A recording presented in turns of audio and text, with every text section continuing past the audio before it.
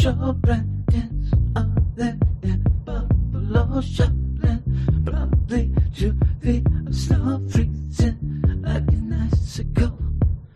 I just took my new Adderall, it will kick in, and then you know I don't know which way that I'll go. I'll still be miserable. It's a spotlight, a Marvel comic spotlight. We're up to 2 o'clock now, we'll try to get some things right. This isn't DC, 2 books we never do 3. It's usually Brandon and me, but sometimes it is just me. It's a spotlight. How dare you!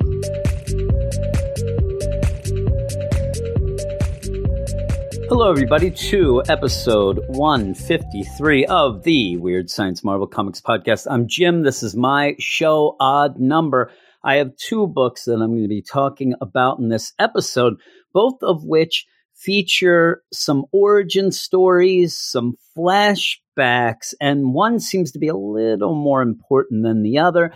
But before we jump into those, let me tell you, you can find us over on Twitter at WS Marvel Comics. You can also go to our website, WeirdScienceMarvelComics.com, where we review the books if they come out. We'll talk about that in a minute. Also, you can go to our YouTube channel, that is Weird Science Comics. And we also have a Patreon account, patreon.com/Weird Science, where if you join up, we have a ton of shows for each level that you would choose to go up, including one of the things that we do is the Marvel Comics Spotlight, that each week me and Brandon have 2 books of the books that come out that are picked in a poll by the bad butts of the Fresh Start crew. Whoop, whoop. And this past week, they ended up picking some pretty good ones, some pretty big ones. We did Falcon and Winter Soldier #2 and Wolverine #2. So if you want to hear me and Brandon talk about those 2 books, you can go over to the Patreon and sign up if that's your thing. Now, I said what we would talk about the books coming out. There's rumors that Marvel is going to release the books digitally, quite like DC already said they will. I have not really gotten any sort of confirmation that that is true or false. We're still waiting to see if, in fact, we don't get the books coming out. What we're going to end up doing, me and Brandon, are catching up on stuff that we missed out on. I had a poll that I put up on Twitter asking people to tell me which books that we hadn't been covering, say the X-Men books or Immortal Hulk or Valkyrie, Jane Foster, stuff like that. And I had a whole list of a poll, and I'll even put the poll link in the show notes. It's still going. It's actually a poll that's on our Patreon page, but it's open to everybody because I just want to see what exactly people are interested in us getting back into catching up to. Now, the X-Men aren't on that poll because I'm planning on doing that anyway. Now, here's the little bit of a twist, if you will. If there are books coming out, my show, this Odd Number show, I'm still going to use it to catch up. I think that I still want to catch up. And even if books do come out digitally, some people don't want to read them yet. Some people don't like digital. Some people think that that's screwing over the comic book stores, and they're going to make a stand against that. So I don't want both of the shows to be about the new ones. Yes, me and Brandon will be talking 2 or 3 or 4 of the new books each Monday, but on the catch-up show, I will have this Odd Number show will be the catch-up show. So even if you aren't getting any new books, it's all going to be the older stuff. And like I said, I'm definitely going to be doing the X-Men books and then probably throwing in a couple things like the Immortal Hulk. Like I said, Valkyrie ended up being something that a lot of people wanted to hear. And again, the votes can change because I'm going to put the show notes. I will put the address to the poll. If I remember, I tend to forget, and I have not been able to get my Adderall now that we are quarantined. And my doctor, it's not necessarily the medicine. My doctor in town has deemed that a non-medical thing. And so I can't even get in there. And even that, I have to go there because I'm at one of those. And if anybody takes Adderall or any sort of medicine like that, you end up occasionally every 4 months, 6 months, you got to go into the office and they ask you weird questions that are nonsense. And then they will give you the next bunch, but you can only get it a month at a time. And I'm at a point where I need to go to the doctor to be able to get this, medicine refilled. And they don't have any time for me to go in. They claim that it's not a medical emergency. I'll tell you, my family thinks it is. I'll give you that. Oh, my. But yeah, so what was I talking about? See, this is the problem when I don't have the medicine. I'm all over the place. I'm looking at all my sound effects and things like that. So you are actually going to hear me talk, and you'll get theater of the mind of somebody who can't keep their thoughts straight for more than 2 seconds, which will actually lead me into the first book. Because this Spider-Man, an Amazing Spider-Man run by Nick Spencer, it tends to have a little bit of an attention deficit disorder. And if you are one who is reading it or dropped it or whatever, you know what I mean. It's because of the fact that you have all these stories going on and they kind of come at you willy-nilly. You end up where you find out about the hordes of vermin a year or so ago in the Hunted story. They go away and then come back in a weird story that involves Boomerang and the Life Tablet. So there's it's just a weird deal. And that's coming out of a thing with Jay Jonah as a podcaster. And the thing with this issue here, because this issue, and I will tell you, at the end of last issue, when I did have it on the podcast, and I said, and now there's a big monster that's attacking Spider-Man and Boomerang. It is Gog. The monster Gog. I didn't know that. I'm not even going to pretend, and hindsight's 2020. I'm not even going to pretend I knew because I didn't. I am new to Spider-Man. So I'm sure that some people were listening like, a monster, that's Gog. What are you, an idiot? Well, yeah, I am. Thank you. Thank you very much. I'm trying to think, but nothing happens. So it is Gog. And when you go into this issue, if you're like me, Gog, and it's funny because Spider-Man starts out going Gog, and then that's what I was saying, Gog. And you do get a origin story, something that actually changes Gog's story a bit from what they had in the Spider-Verse stuff. But even so, you end up getting a full issue of Gog.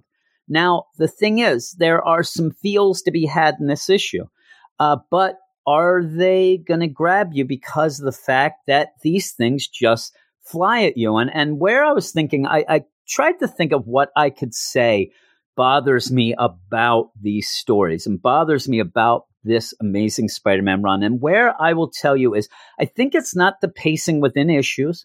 It's not the dialogue. It's not the art. What it is the pacing of the entire series. And the only way that I could figure it out to explain it myself is the idea of an album that comes out from a band. A band puts out an album, and there is a pacing to the songs where they fall. Like you never want to start a album, and I'm more going like rock sort of thing. You don't want to start with an instrumental track. You don't want to start the album with, and you don't rarely want to start with a ballad. You want to come and hit. You want to kickstart my heart. Boom, you come in and you grab people. And then you do have that progression. And this is something where if you were old like me and you had ever made a mixtape or a mix CD, that is something that if you do take stuff seriously like that, which I do, you're not going to end up making a mixtape either with, 5 ballads in a row, then 2 rockers, then 7 instrumental. You need a pacing. You need a way that things flow. And I think that's my problem with this Spider-Man run. If you can follow what I was saying up until this point, the idea of it's almost like you end up with 2 rockers, then you get 7 ballads, then 3 instrumentals, then back to 1 rocker, then back to 4. They don't flow well. And so when you get momentum, it gets taken away. And when you get a feels type issue, it comes at the wrong time. It comes. And this, like I said, this Gog issue here, it does have some feels, but the feels are with Gog.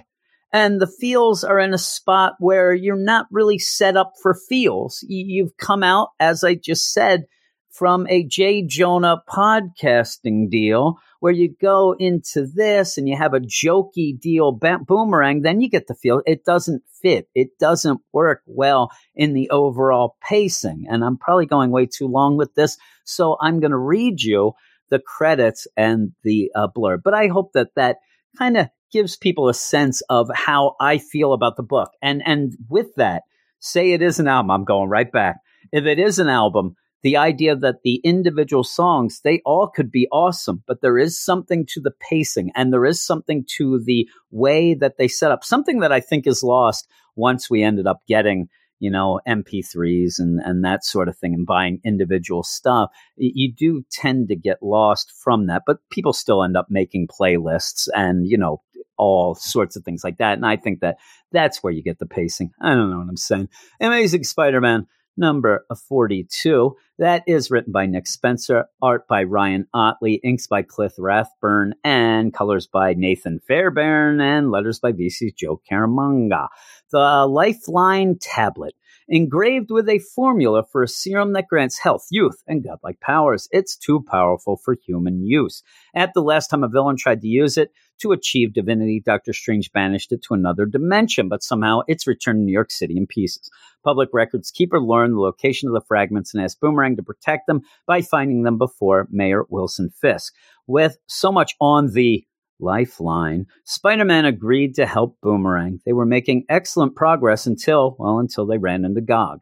And so you have a humongous Gog. And the funny thing is when Gog's on Earth, he does end up getting very, very big. Now, I told you at the beginning, I don't know anything about Gog. I do now. I did my research, read a bunch of things with him. So I tend to try to at least catch up on things like that. But yeah, at one point, Gog seemed to be 30,000 feet tall. It's just craziness. That's what led what we see even here for Reed Richards to send him back and use Pym particles to get him down. But he's back. He's looking crazy. That's what Spider-Man says. Something is wrong here.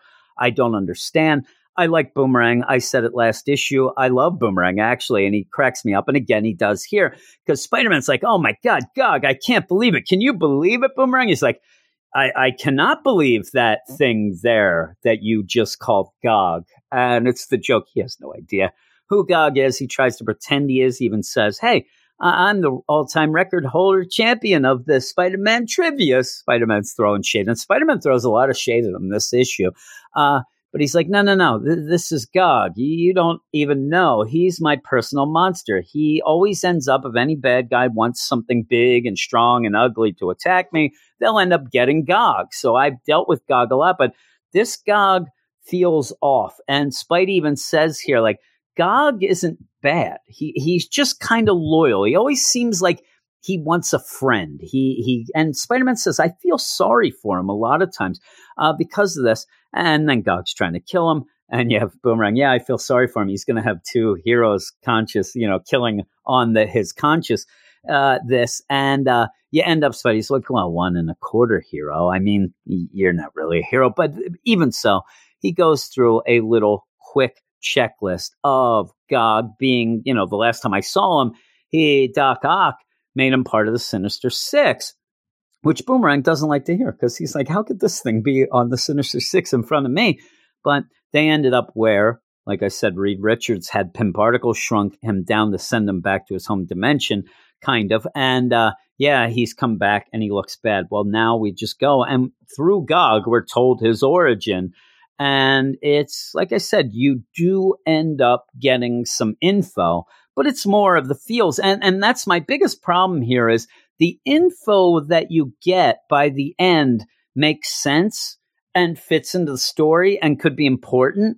But the other stuff up into them just kind of, I don't know, it ends up feeling like Nick Spencer is just trying to pretty much, get a softball pitch home run here by making you care about Gog and maybe get upset because of his history and see why he's so upset. But all in all, the main important thing you learn at the very end, and it's very easy to have told that in a quick panel or two, but it's not bad. And I love the art, but you do get this background of Gog where he was pretty much given as a gift to a prince. And you even have it, though. And what's weird, too, and I wonder if it's going to come into play, because Gog ends up having another, like a brother that's given to the prince's sister, the princess, who unfortunately dies during this issue. But you don't know what happened to that one. And it's the Tsilm, I guess is how you pronounce what the race of Gog is. Gog, actually, the name doesn't even come about until later, given to him by Craven. But this Hasley prince, it's his best friend. This is like my buddy, a toy back in the day that the commercial drove me nuts. If people have listened to a lot of the things that we've done, they would know this. Oh my, it is. It's pretty much the, alien my buddy. So I don't like it. But you have, through thick or thin, you have the Haslam prince and Gog. And Gog is very content. Gog's doing crazy things. Gog is eating crazy foods and playing games. Doesn't like baths, playing fetch. While this is going on, the princess is Gog. He's not too pleased, but we don't really get him.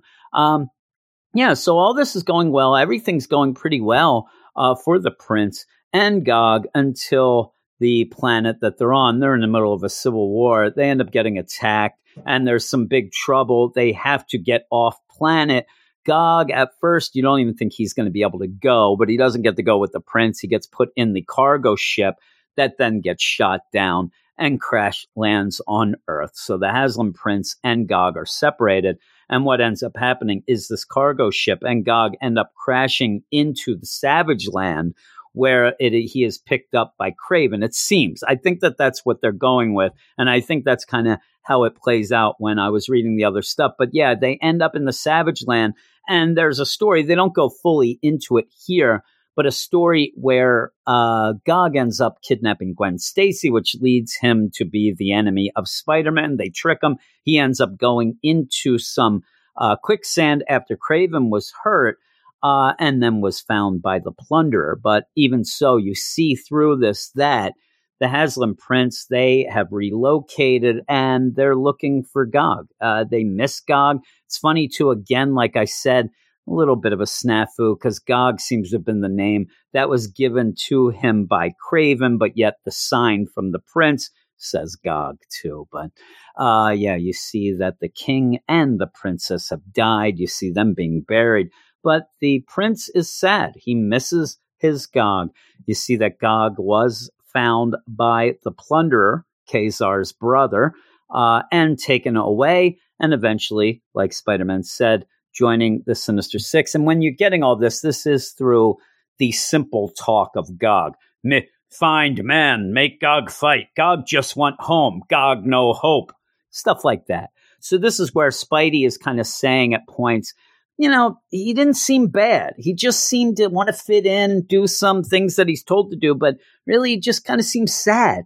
Well, you end up having Reed have to step in because Gog was getting so out of control and so huge. And he uses the Pym particle, shrinks him, and says, I'm going to send you back to your home world. More like sending him back to the Haslam homeworld, where he does end up running into the young prince still. Now, here's the other little side note. Reed says, I'm going to send you on a ship that actually will have a return mode if you run into trouble. It must be what happens, because he ends up in the middle of this war again, the Civil War deal, it seems. And Gog finds the prince, and he's all excited. Actually just goes to town on the other side. He's eating guys. He's, biting their necks and ripping their heads off. And this is where the prince realizes, wait a minute, that's my Gog. And as Gog goes running to him, the prince gets blown to bits and he's dead. So it's almost like, the classic movies where you're just about to reunite and then one of the two end up dying, kind of like that City of Angels nonsense with Meg Ryan and Nick Cage. I'm telling you, why did he choose to be human? I was so upset. Why? But yeah, Gog then just kind of curls up in the fetal position next to the dead prince and falls asleep crying. And then everything kind of runs its course. The war seems to be over, at least that battle. And then you get the queen coming up with the life tablet that she has. Seeing that her son is dead, she spazzes out and smashes the tablet into pieces and then says to Gog, oh my God, you're that Tsilin that Jim will never be able to pronounce. It's you. You're Gog. We'll just use Gog as a easy way. But you came back. Oh my God, this must be you coming back, maybe from the dead, to escort my son to the promised land. I get it. Well, instead of that, I guess, what you should do is these pieces of this life tablet, like it was awful. This life tablet caused all this because I wanted power and I wanted all this and that.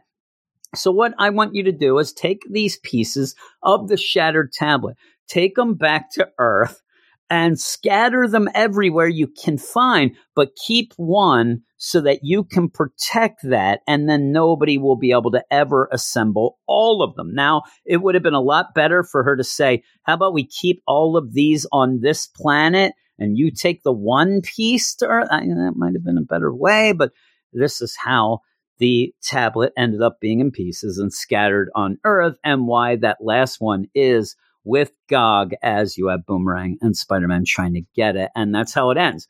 And it ends with the Queen saying, and it must not fall in the wrong hands.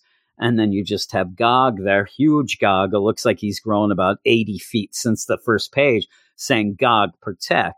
So you got that. I do think that this is where Spidey's going to be able to reason with Gog, maybe figure out something, talk to him, and be nice to him. Gog just wants to fit in. And it's done well in that way. It's done well in the way where when you ended up last issue where Fisk ended up hearing, oh, wait, that's how it came back and that's what it is, where Fisk is all happy because in my mind he thinks, well, Gog hates Spider-Man.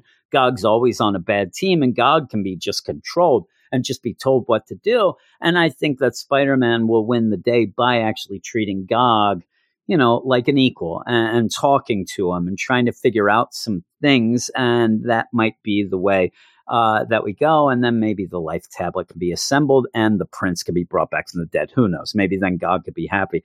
The art in this is really good.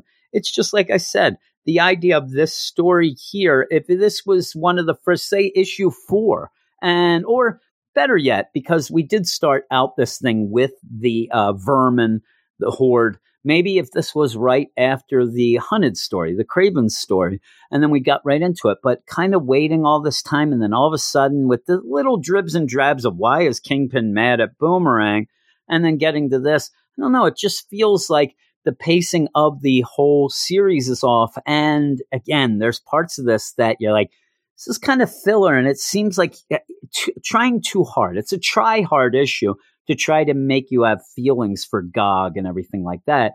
Even so, I'm still going to give it a 7 out of 10. If you really are getting irritated by the fact that we're not getting Kindred or not getting anything hard-hitting, then you could go as low as a 5 in my mind. But that's about the lowest I would go. But I'm kind of in here now. I was mad before about the Kindred and not anything. I'm just here for the stories now. And this is okay. And I better go down to a 6. I think a 7 might be too high. 6 out of 10. I'm going to go with. And if you like it, that's great too. I think the art's great. But yeah, the story kind of is a nothing story to try to get you the feels for Gog. And I don't know if that, the amount of space that we're taking is going to actually pay off as much as it should. Okay, and the second book that I'm going to be doing is another book that has some origins, some flashbacks. It's more like a clip show than anything. It is Road to Empire, the Kree-Skrull War, and it's written by Robbie Thompson and art by Mateo de Luis, Javier Rodriguez, and Alvaro Lopez, letters by VC's Joe Caramagna. And the Mateo de Luis stuff is the present day stuff. And Javier Rodriguez and Alvaro Lopez are flashback sequence artists. And I like when you end up having flashbacks and you change the artist for those so it does look different. It's flashbacks. With this issue, I love the complete art. A lot of times when you have multiple artists, you'll be like, hey, I like that guy or I like that girl. I like all three of these fellas. And with that, they do have different styles, but I like each one. And I think that it's well done. I think that it's well done where the art is with the present day as opposed to the flashbacks, all that stuff. And I'm going to read you the recap, and then we'll get back to the idea of a clip show. The Warners are a seemingly average family who reside in Stamford, Connecticut. But while they live as humans, they are actually Skrulls, alien beings whose bodies contain unstable molecules that enable them to take any shape at will. As operatives for the Skrull Empire, they use their abilities to hide in plain sight and prepare the way for the inevitable annexation of Earth. And this is all the Warners. That's from the Meet the Scrolls book that Robbie Thompson did that I hear was really good. When it came out, I thought, that's going to be just like that Vision. I don't need that. But I'm going to go read it because it does intrigue me. You do get a catch up with it. And I said, this is a clip show issue. And that's not disparaging in any way. I love clip shows. And why I love clip shows are the way that the show will be able to work around how they're going to show the clips.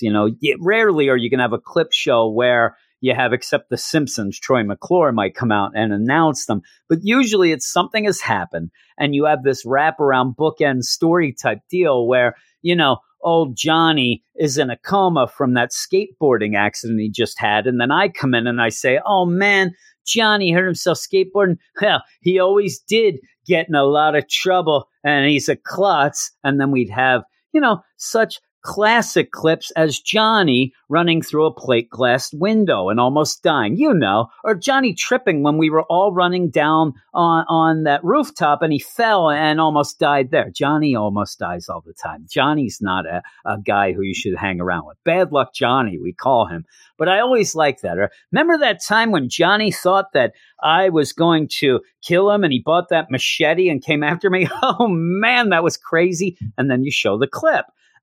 So I love that. I actually really get a kick out of that. And, back in the day when you didn't have things on demand and stuff, sometimes you'd have to watch the clip show so you can see some of these clips for the second time ever or the first. So I always like them. And what this is the Warners. You get a little background of the family, including that their husband, Carl, ended up getting killed. The daughter, Ivy, ended up being captured, used to produce the Project Blossom, which is something that's supposed to expose the Skrulls. And what you're going to do, and this is through the eyes of the Skrulls, what you're going to get, but you get such things as, hey, do you remember when the Skrulls were peaceful? No way. We were never peaceful. Oh, yeah. And then you get a clip. But I'm not going to go through each clip. But what this does, it gives you a background of the Skrulls. Then it gives you the background of the awful and complicated relationship between the Skrulls and the Kree. And then what also happens in this, you get some major players that are spelled out, major players that probably will come to play in the whole Empire story. And then at the very, very end, you do actually see what would be the start of Empire and all, with the Kree and the Skrull teaming up and coming to Earth. But it's told through the Warners, these Skrulls. And as they go, you get a little bit of a behind the scenes look at Ivy, who was captured and tortured and should be angry and should hate everyone and should want to take it to the streets against the Kree, everyone else. But no, she actually wants this all to end. She wants everybody to get along. She wants to go back to what she learned, that the Skrull were peaceful. So in my mind, Ivy hears the Skrull were peaceful. In her mind, that clicks of then the Skrull can still be peaceful. And the big thing would be convincing those dirty Kree to actually be nice. Now, at points, you did end up having an alliance between the Kree and the Skrull. As you go through this, you find that out. The alliance was a ruse. It ended up being a ruse from Earth's Mightiest Heroes and the Watcher. They ended up pretty much setting up the Kree and the Skrull. And the idea that when the ruse was said, haha, this wasn't real, so nothing counts, you didn't have an alliance. And Ivy even says at that point, like, it doesn't matter if it was fake or not real, because the Kree and the Skrull thought it was, and they could get along. And through this all, too, by the end, you get the idea that the only thing that could bring the Kree and the Skrull together, or the easiest way to show that they can get together, would be to have a common enemy. And the common enemy ends up being them stinking Earthlings that are always sticking their head nose into everything. So, but as you go through this issue, like I said, you're learning a lot of Kree Skrull history. You're learning about how a lot of times when these things did get to be involved, again, Earth's Mightiest Heroes, a lot of times the Avengers, because of back in the day, the Kree and the Skrull and Captain Marvel and all went through the Avengers books a lot of times, if not just in the Captain Marvel book itself. But yeah, it's showing that the, Earthlings, they can't keep away. They keep, sticking their nose into things and having problems. Well, you also, as I said, it's a clip show. So you end up with the Warners going into the lab, checking out things because they want to figure out, there's a mystery of, who is trying to kill us. Somebody's still trying to kill us. They also have, this whole project going. So they're trying to bring that down at this point, seemingly being the last of the alive Skrull that were on Earth hiding in plain sight. So they have things like they'll pick up a leaf and it's like, oh, this is like the Kotati. This is a Kotati leaf. That's weird. They shouldn't be in. Oh, no, don't you remember? And then, boom, we go back and learn about the Kotati a little more and learn about how they were spread around the universe and how Mantis and the Ghost of Swordsman ended up going in and merging with the Kotati so they could have Koya, the sun that goes off and helps clean up after Thanos' nonsense. I mean, that's how these things are moving in this. But again, you're learning some major players. And the big thing is at some point near the end, somebody just comes and tries to kill the Warner family. They're in a motel. The motel gets blown up. You end up having the person leaving. It's done. I'll be home soon. Going off, we see Ivy save them all. And still, at this point, Ivy still doesn't want to go on the attack. She wants to just have, why can't we just get along? And she's very sad about it as they go to kill these Kree that they now have a bead on, they're able to follow. And yeah, you end up having them go, and the mother says, I am going into this house where these Kree are when they get there, and I am going to kill the crap out of them. And one of the big things that they found out on the way is that they think that Hulkling has completely gone over to the Kree side and has pretty much signaled to the Kree, hey, and that the actual thing is, attention Kree, this is Hulkling. It's just a little snippet that they've been able to find from a transmission. And now we're going to be like, what? Hulkling? But he's part Skrull and part Kree. What? Hey, I'll tell you about it. And you go to 2 pages about the whole deal with Hulkling and how he was born from Captain Marvel and the Kree Princess Enel. And so you have that. So that's pretty cool too. And yeah, you are the Skrull Princess Enel, I'm sorry. And then you go forward there and find out, well, when he got to Earth, they kind of pretended that he was a mutant so he wouldn't get involved with that Kree Skrull nonsense. It's a clever way to kind of tie out everything up and give you the brief history of these characters. And yeah, and then he joined the Young Avengers, and you have that. So you see, okay, and he fell in love and he went, but nobody knew, was he going to go with the Krees or the Skrulls eventually? So hearing this transmission, they're like, yep, he went Kree. Oh, that stinks. Well, let's go kill people. Let's go kill Kree. And they go off, figure out where they are. And then in the last bit of flashback, again, it does show you that at one point the Kree and the Skrull did have an alliance. Unfortunately, it was all a dupe. But like Ivy says, it doesn't matter if it was a dupe. They still were peaceful with each other. They still had an alliance. We still can do this. The mom's like, no. I'm going in. The person who killed your father's in this house. I'm going in and I'm going to just kill people. She does go. She busts in. She just kicks down the door. And quite frankly, if you want to have a little fun, look, it actually looks like she kicks in the door and does one of those classic Naked Gun deals where she puts her foot and the foot goes through the door, but the door doesn't break down. Now she's got to kind of pull her foot out and get back in.